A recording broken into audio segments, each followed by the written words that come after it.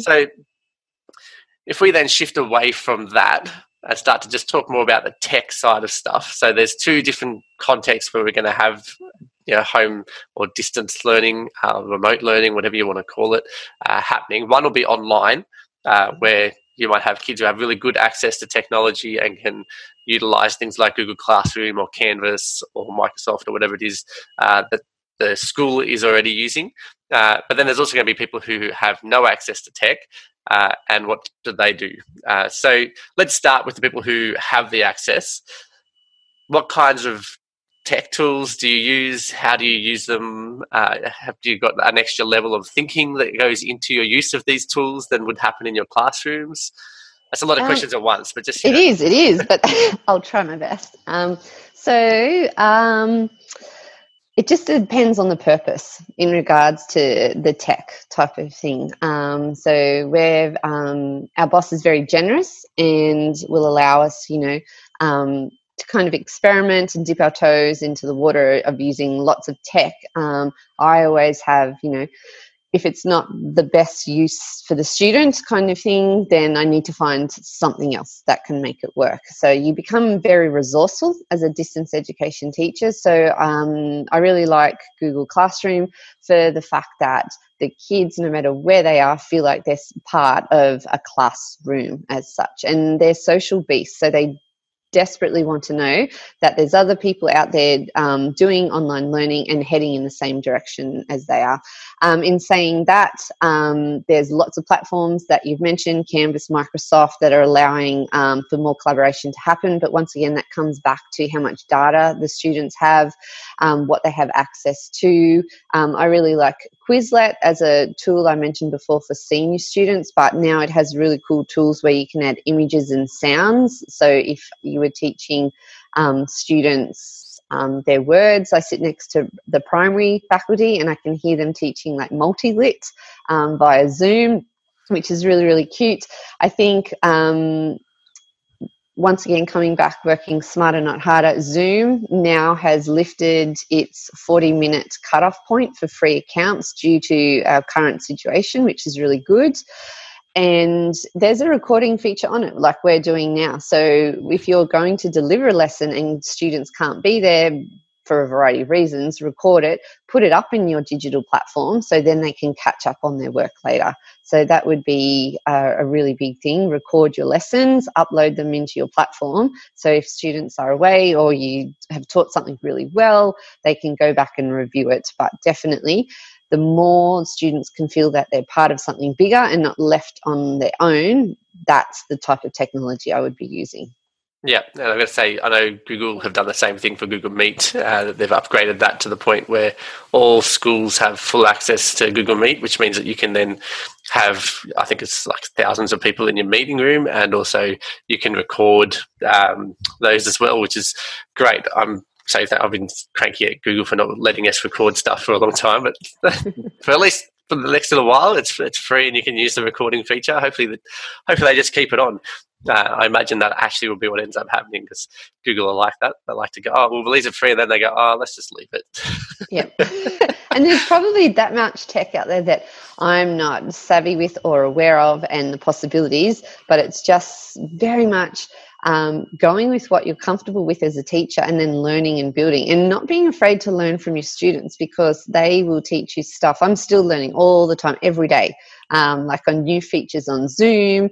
One of the mums, who's a really active supervisor for our Year 7s, rang us and went, oh, did you know that, there's this to-do button? I've still, the teachers were getting cranky because the kids weren't submitting work and they were confused, and she showed us this button, and then we showed the students, and then, oh my God, all this work's coming in because the kids can see where it is. And that's a feature that's always been there, but it's once again the students being quite savvy and figuring out, what to do, how to do it. So as a teacher, it can be quite daunting going full tech if you have access to it, but allow yourself to be guided and learn from others, and most importantly, learn from your students as well. Yeah, and there is a lot out there, and a lot of it's free too. That's probably one of the big things. So I know, like, if you're doing younger primary schools, Seesaw is a fantastic LMS really to use, and it's free and it's very interactive. It comes with a lot of really good scaffolded pre-done classroom activity, things that you can pull on. And even when you create your own, the process that they use for creating it is actually, I love it. The fact that they've got you create examples and you give templates and all that kind of stuff. It just really helps with those younger students. And then for your older students, or even younger ones, I guess, but things like Flipgrid are fantastic. And I know Flipgrid have been talking a lot about how to use themselves online. So if you want to have a look at how to do that, Flipgrid have done webinars and stuff about how to use them and to manage classrooms and stuff, because you could pretty much use that for essentially video communication, things like Padlet, and there's just so many these days that you can use that are really great tools for having kids, like you're saying, still working together, where they can see each other and what everyone's posting and what's going up on those sites or on those learning management type systems. And it also allows just for you to be able to see everyone at once, which is one of the other things that's really, really key, I think, is, as you're doing stuff, is to be able to quickly see everyone, and then you can zoom in on particular people when you need to, which a lot of platforms these days now allow. And then obviously if you're using Canvas or Schoolbox or any system like that, there are so many of them these days, but you can utilize those. I tend to find a lot of them are more individual, in the sense that you log in, you do your work, you submit your work, and then you go on to the next lesson. But having said that, you could utilize that as well as other platforms for your social. Oh, definitely. So we have Canvas at our school. So for our Year 7, we have everyone in the Google Classroom. Most of the work is through questions and assignments on Google Classroom, but one of our subjects, Expression, puts their Canvas link into our classwork section, and the kids just know that first port of call is our Google Classroom, and then from there they can branch out into whatever other platform they want them to do. But I guess the big thing I'd offer teachers is patience. Have a lot of patience, and if you can, upskill your kids before they leave school in regards to the platform that you're choosing to use.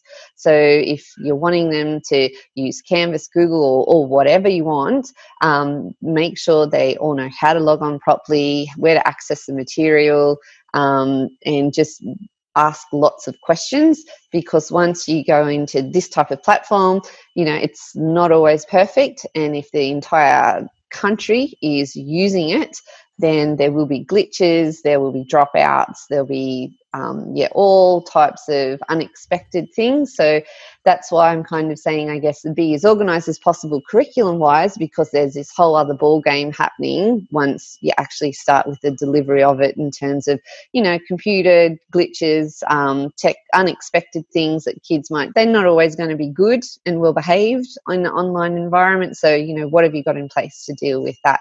But also to just lots of patience and working through things with them. Yeah. So now if we switch off from tech and go to how to do distance or remote learning without any tech, what do you do? Because I'm a tech guy, and everyone in my school's got tech, but if they don't, how do you do that? Once again, really organised. So you almost have to plan a term ahead in terms of your scope and sequence. But then also too, it comes back, and you'd have to consider this with tech too, any learning adjustments that your students might have. Tech's good because there's a lot of, voice to text tools, but then we're assuming that the kids have the headsets to be able to do that.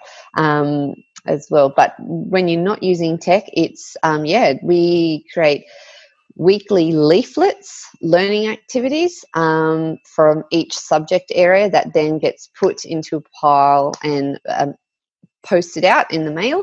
And we usually try and keep it as a 4-week block, so a month's worth of work. And you label it, number it, so the kids know what they're doing. And then you have to set up your system back at your school on whatever your learning management system is, in regards to record what you've sent out, when you've sent it out. If you're sending out additional resources, so if you're sending out PE equipment, art equipment, science equipment, is it all labelled? Is it registered in a system that you can keep log of who's got what and where they've got it? Do you have enough of it to be able to send out to all the students that you have? So it's a matter of boxing stuff up, mailing stuff, students receive it, and then returning it. And where are they returning it to? To your school, to what address, that type of thing. So we usually set it up in weekly units of work, paper leaflets with activities in them. Sometimes that can be accompanied by a USB with video resources on it, because the students may have a computer but have no access to the internet. So if they have something on a USB that can complement their work, sometimes we look at that as well. Yeah, no, that's really good advice. I like that. USB if they've got tech at home but they don't have internet. But then there's also that the weekly and the monthly kind of packages that get sent is really good. And then, so do the students then like mail that back to you, or would they? Yeah, if I'm looking at a more traditional school system, kids tend to live a lot closer to the school. Would they possibly just come and drop it back off, maybe? I remember I saw something on Facebook or Twitter or something of an American school that had shut down, and they just had this in the bus bay. They had the librarians out there handing out packages of what people had pre-ordered to go home to the students for reading and whatever else they had, and then they would all, I presume it would then come back. They'd cycle back around. Yeah, it'd just depend what social distancing measures are in place in regards to coronavirus. Our students get paid envelopes, so they put their work back in that, put it in the mail, and it comes back. But that idea of actually dropping it in at the school could be a possibility. I'm not sure. Just every school would be so different. So yeah, I don't know. No, that's definitely. It would definitely depend on the context. I just was thinking that it would be something I think that is more likely to happen in a normal school context where students live closer. Yeah, because it's a lot of money to post, particularly sports equipment. As a PE teacher, I'm like, man, that's expensive. Imagine sending out shot puts.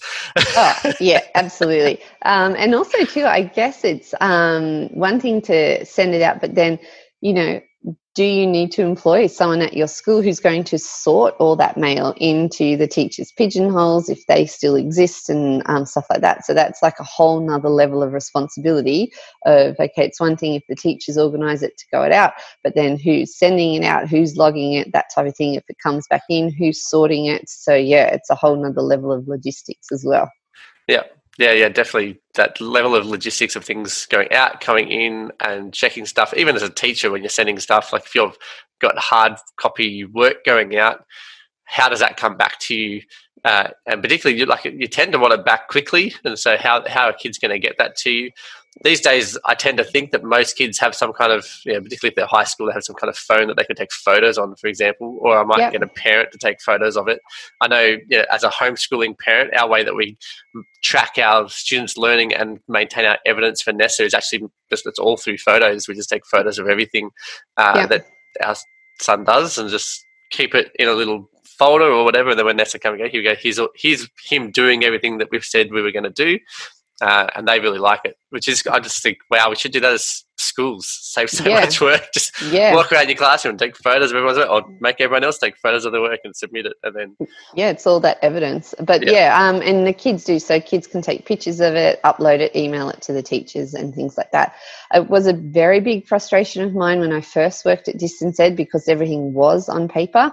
And for my senior students, because they still sit a 3-hour exam, I will still send out paper leaflets, but they'll all be in a Google Classroom, because some students choose to hold on to their work for an entire month or 2 months and then comes back and you've got a wad of marking. But, we all know that instant feedback is really, really important. So a lot of the moments are lost when that happens. So that's why initially I went to Google Classroom, because I thought I need to know that all these kids are in here. I need to see feedback a lot quicker. So they still get their paper leaflets, but when they've got questions, we can just hit it a lot more instant. And I can keep them up to date with the latest things that are going on by dropping links to different things in their classroom as well. So yes, sometimes there is a big delay, and sometimes you can be marking forever because they save it all up. Thanks for listening to part 2 of the remote learning series with Kelly Pfeiffer from Dubbo Distance Ed. Please make sure that you tune into the next episode, and please feel free to catch up with me, Dan Jackson, at teacherspd.net.